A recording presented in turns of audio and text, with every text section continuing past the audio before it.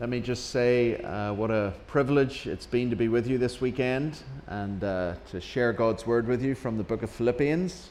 It's been a real joy and privilege, and I have never seen Sam Young more in my life than over a weekend compared to 4 years at Westminster. So it's been good to finally meet the famous Sam Young. I saw his name on the canvas, Westminster page. I saw his assignments. I never met him, and it's been really good to meet Sam and get to know him. So yeah, Brian I was more familiar with. You know. He actually came to some of my classes.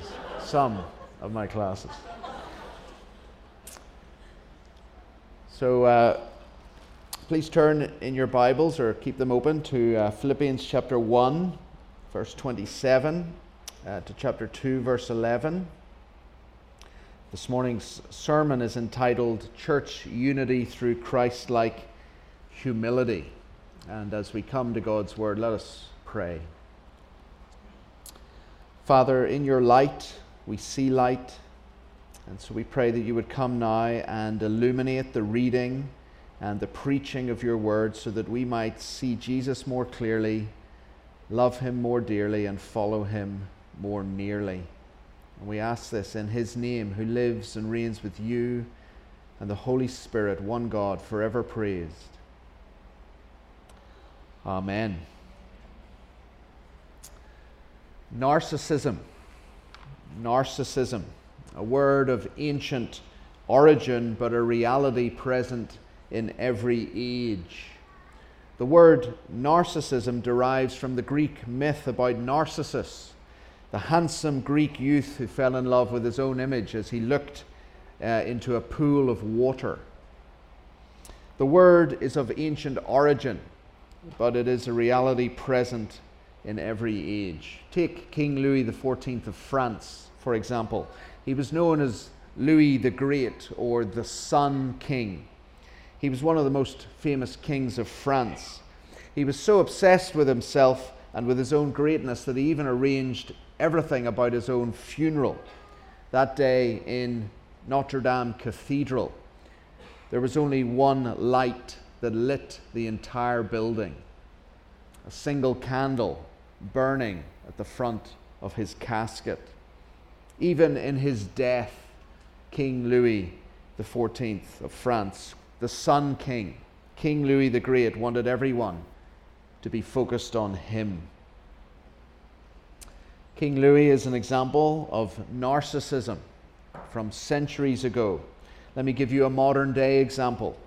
Chris Eubank, the British boxer and world middleweight and super middleweight champion in the 1990s, once said, "I am a hero." Go and look the word up in a dictionary and you'll find a photograph of me. When we hear examples like these, we tend to think that narcissism is only a problem for the great and the famous, the celebrities, ancient and modern.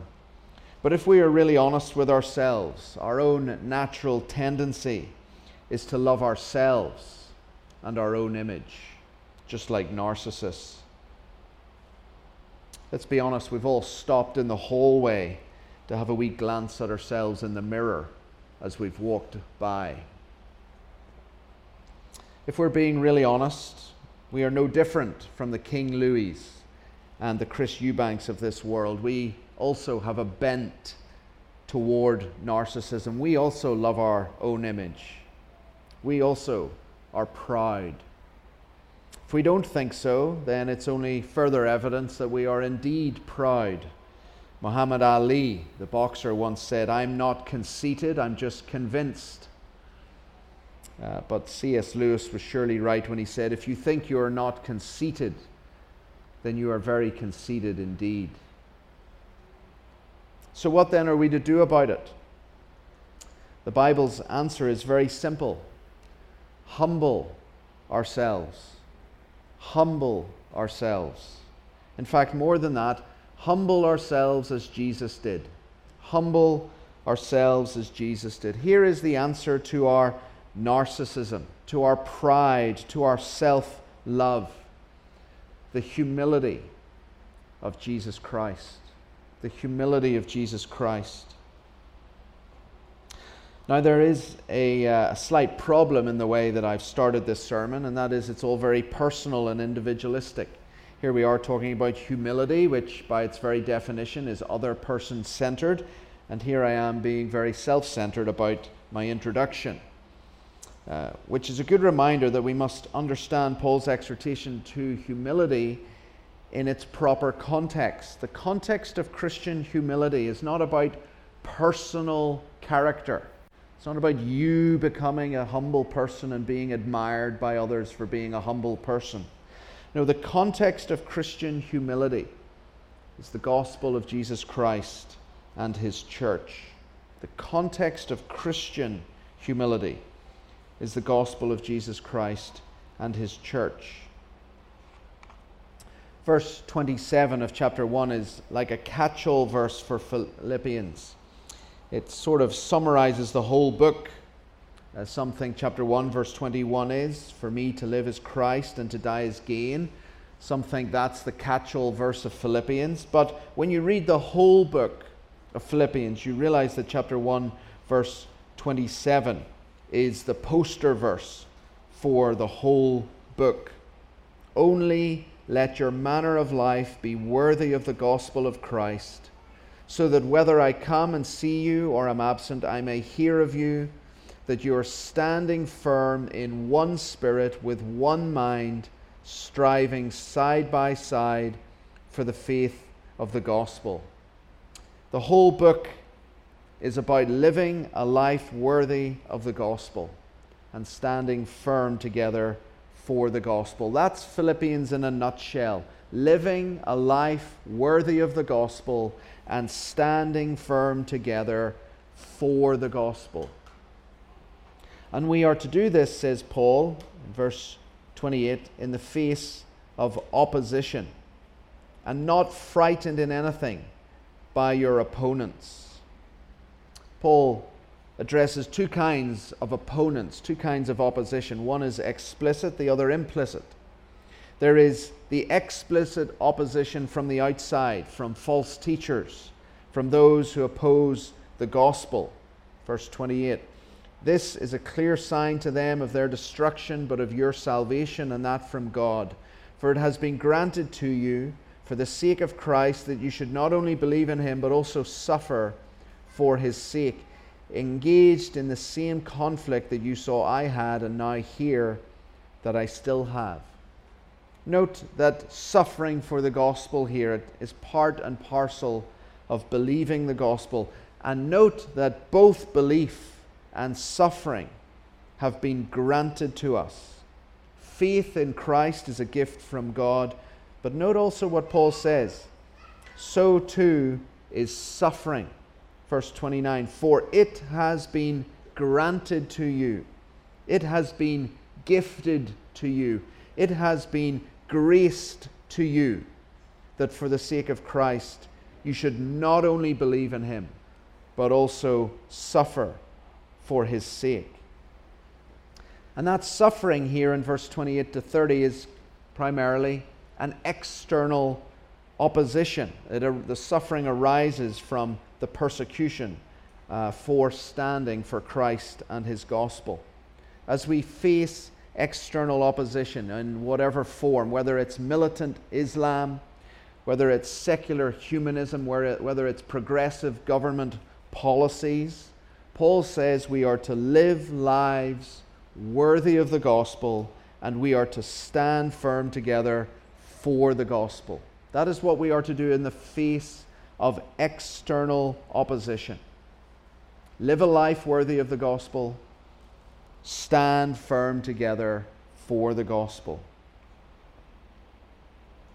But external opposition is not the only conflict that we face as a church. There is also internal and implicit opposition. There is also the danger of strife and self-interest within the church. Look at verse 3 of chapter 2. Do nothing from rivalry or conceit, but in humility count others more significant than yourselves. Do you see that word rivalry? Do you remember it from last night, chapter 1, verse 15, where Paul said that some were preaching the gospel out of envy and rivalry to stir up affliction for Paul.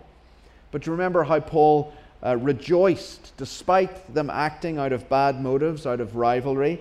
He rejoiced that Christ was being preached. However, he didn't condone the rivalry. He didn't condone the envy. Because here, in chapter 2, verse 3, he addresses it head on. Do nothing from rivalry or conceit. The devil loves nothing more than strife and division in the church. Christians becoming competitive with each other by developing rivalries, by elbowing each other out in one-upmanship. The devil loves it when we become preoccupied with our self-interests, our own goals, our own ambitions in competition with others. It can be anything in church life, from who gets to lead a ministry, from who's the best preacher, from who's the best evangelist, from worship styles, from the education of our children, from whatever it is. All of these things can lead to rivalry. And when we behave like this, then we are no longer united as one person contending for the faith of the gospel. We are no longer striving side by side. Instead, we end up competing side by side. And this is what Paul now addresses in Philippians chapter 2, verse 1 to 11. He addresses the danger of the internal opposition, the internal divisions, as we contend for the gospel together. In chapter 1, 28 to 30, there's the external opposition. But now in chapter 2, there's an even more serious danger. Internal divisions. And if I may just speak into the context of your own current church life. I've been hearing wonderful things from your elders about the history of your church and how the Lord has blessed it, and how so obviously you're seeking to be a reformed church, always reforming. And as you do that, going back to the scriptures and allowing your worship services and your church community life to be shaped by the Word of God alone, sola scriptura, the more you do that, the more the world is going to hate you. The more you're going to face opposition. But that is not the greatest danger for the church gathered and scattered. Do you know what your greatest danger is going to be? Internal divisions. Yes, you're going to have the outside opposition. You're going to have people oppose you. But your greatest challenge as you come out of COVID, as you move forward together as a church in the coming months and years, your greatest challenge will be rivalry, selfish ambition. It was the problem in the church in Philippi. It's the problem that every church faces. And here's what Paul wants to say to the church gathered and scattered. Two things. Number one, strive for church unity through humility. Strive for church unity through humility. Verses 1 to 4. The if of verse 1 is not a doubtful if, but rather if indeed as is the case kind of if. So verse 1. So if as indeed is the case that there is any encouragement in Christ, any comfort from love, any participation in the Spirit, any affection and sympathy. These four if statements, they recall the supernatural, objective reality of what has occurred in Christians' lives. If we are Christians, then we have received encouragement from being united with Christ, an expression of salvation. If we are Christians, then we have received comfort from His love, as displayed in the gospel. If we are Christians, then we have fellowship with the Spirit, when we become Christians, we are baptized by one Spirit into the body of Christ. And if we are Christians, then we have experienced the tenderness and compassion of Christ. So do you see what Paul is doing here? He's striking a chord of common experience in the heart of all Christians. If you are a Christian, look around and see that the people sitting around you have experienced the exact same thing that you have experienced. They have the same Spirit of Christ in them. And because of that common bond, because of that common experience, Paul says in verse 2, complete my joy by being of the same mind, having the same love, being in full accord and of one mind. Do you hear the note of unity in that verse? It's hard to miss, isn't it? Every phrase carries the theme of unity, having the same mind. Not in the intellectual sense, but in the intentional sense. Being one in intent and disposition. See, it's not even saying that you all have to think exactly the same way on every issue. It's just saying you all have to have the same intention, the same goal. Having the same love. That's having a reciprocal love for each other. Being in full accord, or more literally, one in spirit. This relates to inner harmony. And then being of one mind. That is, being one in purpose, having a common goal which we all press towards. So that's the goal, church unity, which arises out of our common experience of union with Christ by His Spirit. So that's the common goal. And Paul now explains how we can achieve this goal of church unity, verse 3 and 4. Do nothing from rivalry or conceit, but in humility count others more significant than yourselves. Let each of you look not only to his own interests, but also to the interests of others. The word rivalry here refers to selfish ambition. It refers to the person who is out there for themselves. Conceit refers to empty pride or mere pretension. In order to achieve unity, Paul says, we are to do nothing out of selfish ambition or mere pretense. Remember many years ago when we lived in Cambridge, we ran a student ministry, and we had a Swiss girl called Rosalind who was there. She was doing a PhD.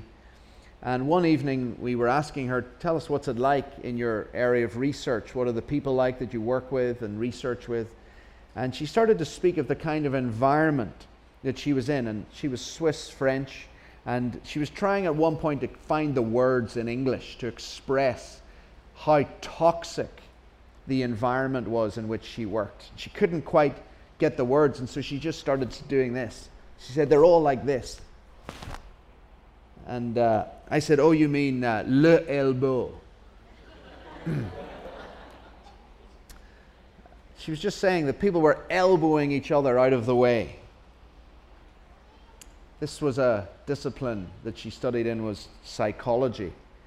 Even the psychologists couldn't get along. Why? Because they were just out for themselves. Selfish ambition, pretense, conceit. This is the world's attitude of each man for himself, each woman for herself, the survival of the fittest and keenest and pushiest, all driven by selfish ambition and vain conceit. And Paul calls us away from such motivations. He says, do nothing out of selfish ambition or empty pride. Note the absolute. Do nothing. Absolutely nothing out of rivalry or envy. He doesn't say avoid some things, or in the majority of your life don't be a rival or don't be envious. No, he says do nothing out of selfish ambition or empty pride. But in contrast, verse 3, But in humility, count others more significant than yourselves. Now, what does count others more significant than yourselves mean? Well, the answer lies in those two words that precede the phrase, in humility. Count others more significant than yourselves. In humility. The word humility means low, low to the ground. Comes from the verb to lower. When it comes to others, Paul says, lower yourself. Don't elevate yourself, lower yourself. Now, he doesn't mean lower yourself in terms of your ability or capability. He doesn't mean act like you don't know what you're doing. He doesn't mean talk like you don't know what you're talking about, so you don't draw attention to yourself. He's not saying that. That would be like, say, LeBron James running a basketball sports camp and telling a 10-year-old that he's a way better shooter at three-pointers than he is. I mean, come on. You know, that's not humility. That's just false modesty. It's nonsense. Putting yourself down is not humility. It could mean pride. You could keep putting yourself down in front of others because you're just fishing for another compliment, because the first compliment they gave you wasn't big enough. Paul isn't saying that we should go around as Christians and just talk everybody else up and whatever they do and walk around talking ourselves down. Humility is not low self-esteem.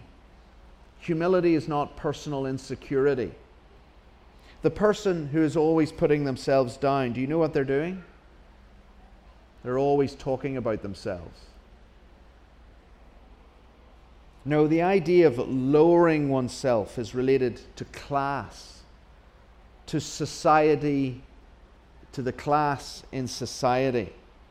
Paul is writing to a church set in a Roman colony, and in a Roman society, class was everything. People were treated according to their class, whether they were lower class, middle class, upper class. And Paul says, whatever your class, whatever your status in society, whatever your social standing, treat everyone else like they belong to the class above you. It's like LeBron James treating a 10-year-old like he's royalty rather than just a fan of his. Make sure you lower yourself in the presence of others. It's Jesus, the King, kneeling to wash his disciples' feet, the job of a first century slave. It's not that Jesus didn't know who he was or forgot who he was. It's not that Jesus was insecure about his identity or his ability. No, he knew exactly who he was, and he chose to lower himself for the benefit of his disciples. And that is what Paul is encouraging us to do. Consider others more significant than yourself. But not just consider others better than yourself. Look to the interest of others over your own. Verse 4. Let each of you look not only to his own interests, but also to the interests of others. The thing about humility is that it is inherently other person-centered. It is a lowering yourself in the presence of others in order to look out for the interest of others. Humility is self-sacrificial giving in service of others. Humility is self-sacrificial giving in service of others. Again, it's not that the person completely forgets about their own needs or interests. Notice, rather, what Paul says. The humble person looks not only to their own interests. In other words, it's okay to be human. It's okay to look to your own interests. You need to eat. You need to sleep. You need to spend money on yourself for certain things. But what Paul is saying is we ought to put those interests of our own second and put the interests of others first. It's a bit like at the dinner table. Do you go for the salt and pepper first, or do you offer it to others first? Do you fill your own glass first, or do you fill everyone else's glass first and then your own? That's what humility looks like. It's all about focus. Where does the focus lie? Is it with myself or is it with others? If it is with the self, then selfish ambition and vain conceit slip in. If the focus is on others, then it can be true humility. C.S. Lewis, who was a good man because he was from Northern Ireland, he was a genius. C.S. Lewis once said that heaven was Oxford lifted up and placed in County Down, Northern Ireland. He was right about County Down, Northern Ireland, but he was wrong about Oxford. It should have been Cambridge, lifted up and placed in County Down, Northern Ireland. But C.S. Lewis is one of my favourite writers, and one of the things I love about him is his perception of people. Listen to him here about what humility looks like. He says, "Do not imagine that if you meet a really humble man, he will be what most people call humble nowadays. He will not be a sort of greasy, smarmy person who's always telling you that of course he is nobody. Probably all you will think about this humble man is that he is a very cheerful, intelligent chap who took a real interest in you and what you had to say to him. If you do dislike him, it will be because you feel a little envious of anyone who seems to enjoy life so easily. He will not be thinking about humility. He will not be thinking about himself at all." A good barometer of looking to the interests of others is how well we respond to other people's gifts and abilities and graces. How do you respond when someone uses their gifts or expresses their ability in something? How do you respond when someone gets complimented by others for their gifts or abilities or graces? Gifts, abilities, and graces that God has given them. Remember, Rico Tice, who designed Christianity Explored in the UK, said, "Every time I hear someone on my staff team preach well, a little part of me dies." Very honest of him. My mum's best friend is called Marilyn. She's a lovely woman, and my mum said to me one time, she said, "You know why Marilyn is such a good friend to me?" She says, "Because not only does she support me when things are bad, but she genuinely rejoices with me when things are going well." I knew Marilyn's pastor, and he said to me one day in passing, he said, "I think Marilyn Campbell is the nicest person I've ever met." I think he was describing Marilyn's humility. She put the interests of others above her own. She rejoiced when others showed their ability or were complimented or received gifts. She rejoiced with them. It's a beautiful thing when you see genuine humility in a person. True humility is other person-centered. But if humility is the key to church unity, the question is, how can we attain such humility? Because that is Paul's point here in the first point. Strive for church unity through humility. Be an other person-centered church member. That's what Paul's encouraging each of us to be. Strive for church unity through humility. But the question is, if humility is the key to church unity, how can we attain humility? How can we be humble? Well, Paul gives us the answer. Strive for church unity through humility, verses 1 to 4, by conforming to Christ's humility. By conforming to Christ's humility, verses 5 to 11. And I say conform to Christ's humility rather than imitate Christ's humility, because this is not just a moral example that Paul puts before us. Anyone can try to imitate or follow Christ's example. Some people think Christ was a great man, a great teacher. His life was very exemplary. Oh yes, it'd be good if you could just follow that, imitate that. No, but what Paul says here is, be conformed to the humility of Jesus Christ. And that means it can only be something done by a Christian, because only Christians are united to Christ by his Spirit, verse 1. See, being precedes doing. Being precedes doing. We are united to Christ, therefore we now conform ourselves to the example of Christ, to his humility. But only because we are first united to Christ. Don't try to imitate Christ if you're not a Christian. Okay? That's just called Pelagianism. If you want to know what Pelagianism is, ask Sam Yang afterwards. I think that was the one class in doctrine he attended. Okay, that's not Christian, just trying to imitate Christ. No, it's about being united to Christ first and then conformed to the image of Christ. And what follows in verses 6 to 11 about Christ's humility is an early Christian hymn about Christ. And each line is deeply rich, and it serves us well now to spend some time unpacking it. Verse 6, or verse 5, have this mind among yourselves, which is yours in Christ Jesus, who, though he was in the form of God, did not count equality with God a thing to be grasped. The phrase "a thing to be grasped" is an idiom for taking advantage of something.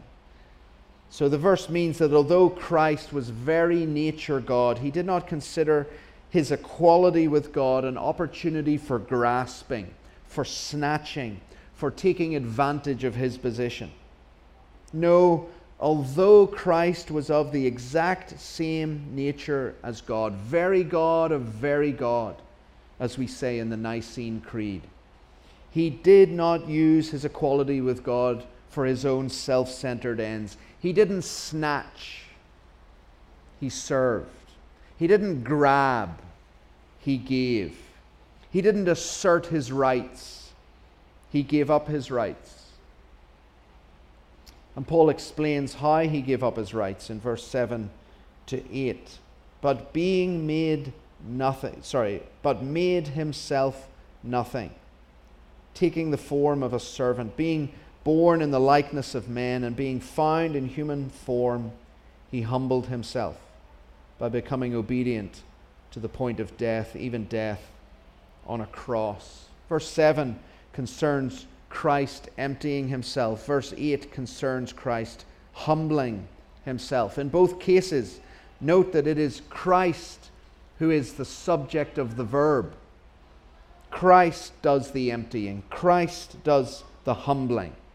The word himself in both lines means that the only agent at work here is Christ. That is to say, Christ was not emptied. Christ emptied himself. Christ was not humbled. Christ humbled himself. This was not something done to him. This was something he did himself. Well, let's take a look at each of these. Verse 7, but emptied himself. Now we need to be really clear here in our theology of Christ's emptying himself. It does not mean that he emptied himself of his deity, because the Gospels tell us that Christ really was God's Son in human flesh, and we have affirmed that this morning as we've said the Apostles' Creed. It does not mean that he emptied himself of his glory. For John, in his Gospel, tells us that in his coming to earth we beheld his glory. It means that Christ emptied himself of all his rights. Look at the second line of verse 7. Taking the form of a servant. That is the qualifying phrase for the first part of verse 7. But made himself nothing by taking the form of a servant. The word servant here is literally slave. Servants or slaves in the first century didn't have any rights. Christ gave up all his rights, rights that were in direct proportion to who he was. Now again, we need to be careful here. It was not that Christ exchanged the very nature of God for the very nature of a servant. Rather, in his incarnation, in his being born in the likeness of men, he took upon himself the nature of a servant. The very act of the incarnation was itself an act of service. Although Christ was equal with God, he gave up his rights. He emptied himself of all his rights, and he took the form of a slave, someone who had no rights. The God who created rights, who owns all the rights in the world, came to earth with no rights whatsoever. Foxes have holes, the birds of the air have nests, but the Son of Man has nowhere to lay his head. And that making himself nothing, that taking the form of a servant, occurred through his incarnation, the final part of verse 7, being born in the likeness of men. Here again is a great mystery. The pre-existent Son of God, who was eternally equal with the Father in power and glory, in every way became a human being. He was equal with God in every way, and in every way he became a human being. Augustine of Hippo, in a Christmas sermon, captures some of the mystery so beautifully. He, through whom time was made in time. And he, older by eternity than the world itself, was younger in age than many of his servants in the world. He who made man was made man. He was given existence by a mother whom he brought into existence. He was carried in hands which he formed. He nursed at breasts which he filled. He cried like a babe in the manger in speechless infancy, this word without which human eloquence is speechless. The prince who made the Taj Mahal palace in India had the architect's eyes plucked out and the hands cut off of every man who worked on the marble stones so that they could never replicate their work. Qin Shi Huang, the first emperor of China, had 8,000 clay soldiers made for him to protect him in the afterlife. They're now known as the terracotta soldiers. After the slaves had finished making the soldiers, Qin Shi Huang had all of them executed. Why did these rulers, prince in India, emperor in China, why did these rulers behave like this? Because they were the prince. They were the emperor. They could do whatever they wanted. They used and abused their position to get whatever they wanted with no regard for others. They were grabbers. They were graspers. They were snatchers. But what did Christ do as one who was equal with God and to whom all power and authority belonged? What did he do? He gave, not grasped. He served, not enslaved. Meekness and majesty, manhood and deity, in perfect harmony. The man who is God, Lord of eternity, dwells in humanity, kneels in humility, and washes our feet. Lord of eternity washes our feet.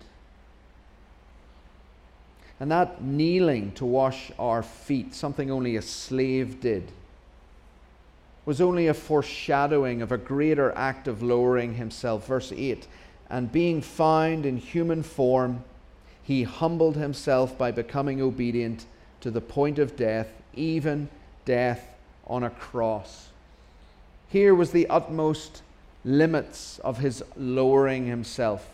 He lowered himself even to death, but not just any death, even death on a cross. That last phrase in verse 8 is delayed in the syntax for emphasis. To the point of death, even death on a cross. I think that as Christians we can become so familiar and have become so familiar with Christ's death on the cross that we don't see the shock factor in what Paul has just said there. Today, crosses adorn our necklaces, our bracelets, our earrings. They're colorfully decorated in our churches. We make fancy designs of them for our church logos. The cross in our modern world is no longer offensive. But in the ancient world, the cross was a vile symbol. It would be like walking around with a necklace with a little symbol of a gas chamber in Auschwitz on your necklace. Imagine having that on your church logo, a gas chamber from Auschwitz.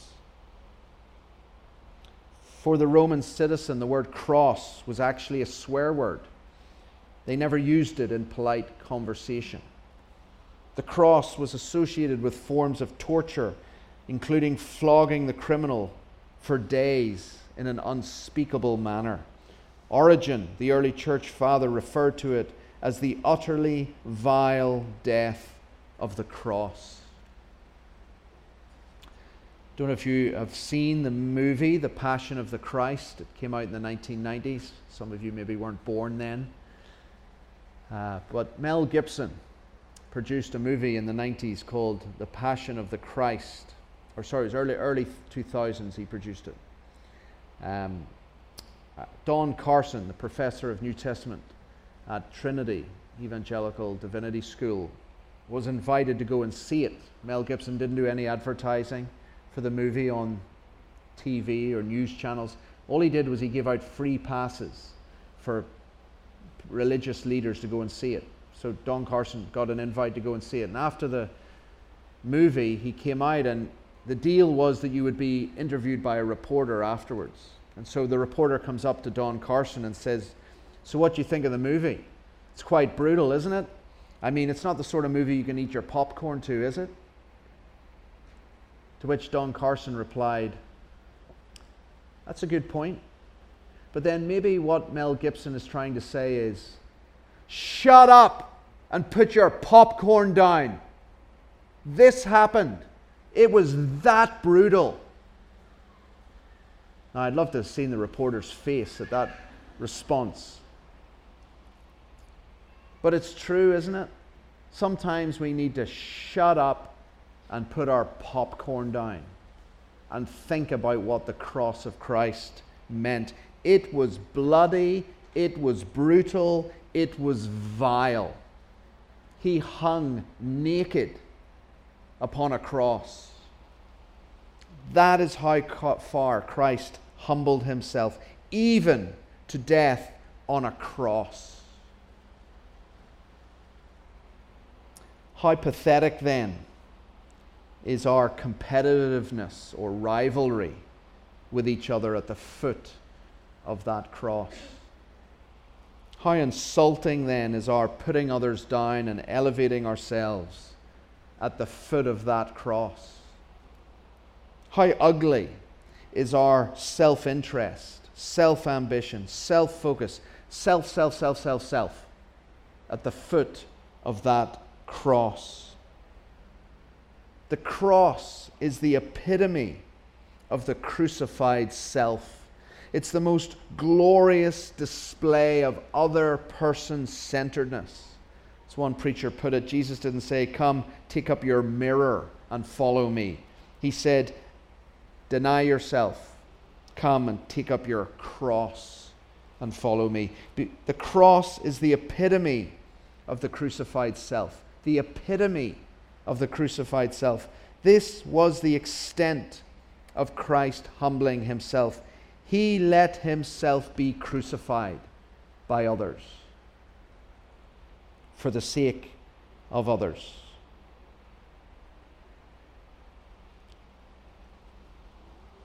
But he did not remain crucified in shame and ignominy on the cross.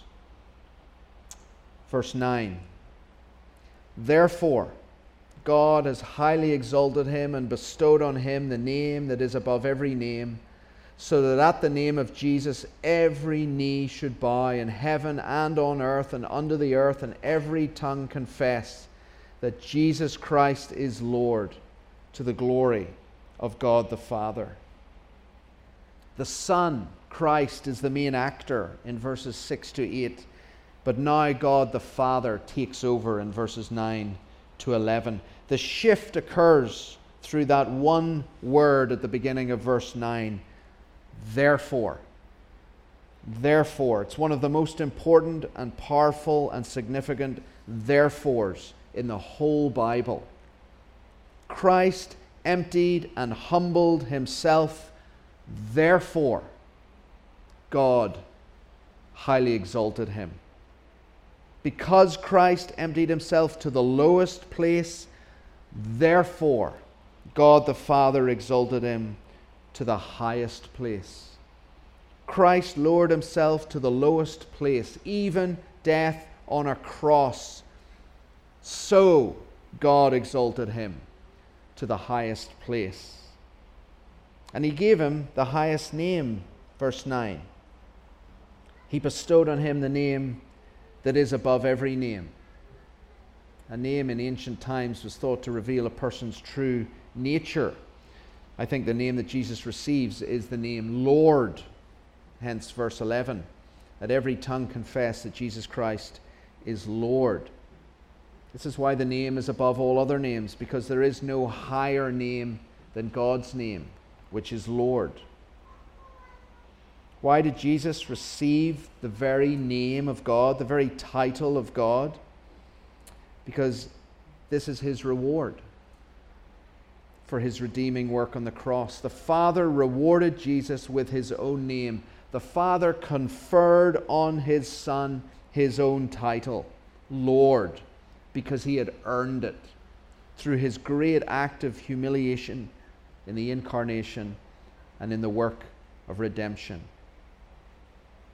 Paul tells us that the purpose of Jesus receiving the name Lord is so that his universal rule would be seen by all.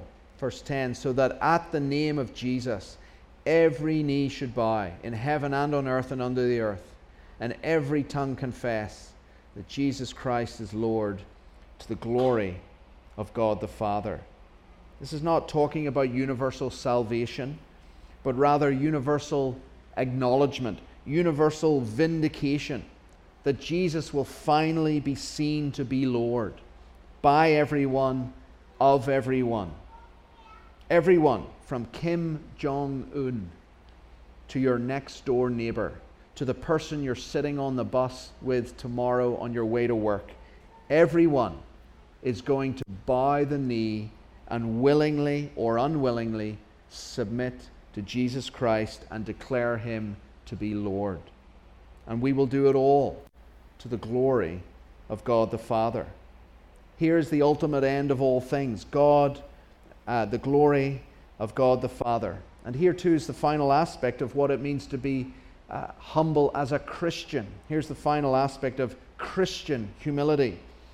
Humility is sacrificial, self-giving for the sake of others to the glory of God the Father. Humility is sacrificial, self-giving for the sake of others to the glory of God the Father. There is the final antidote to pride and self-love. Not only the cross, but God and his glory.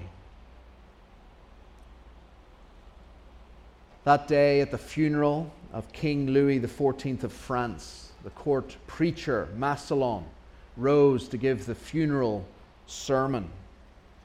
All eyes were fixed on the casket of King Louis XIV. Massillon walked to the casket, leant forward and blew out the candle.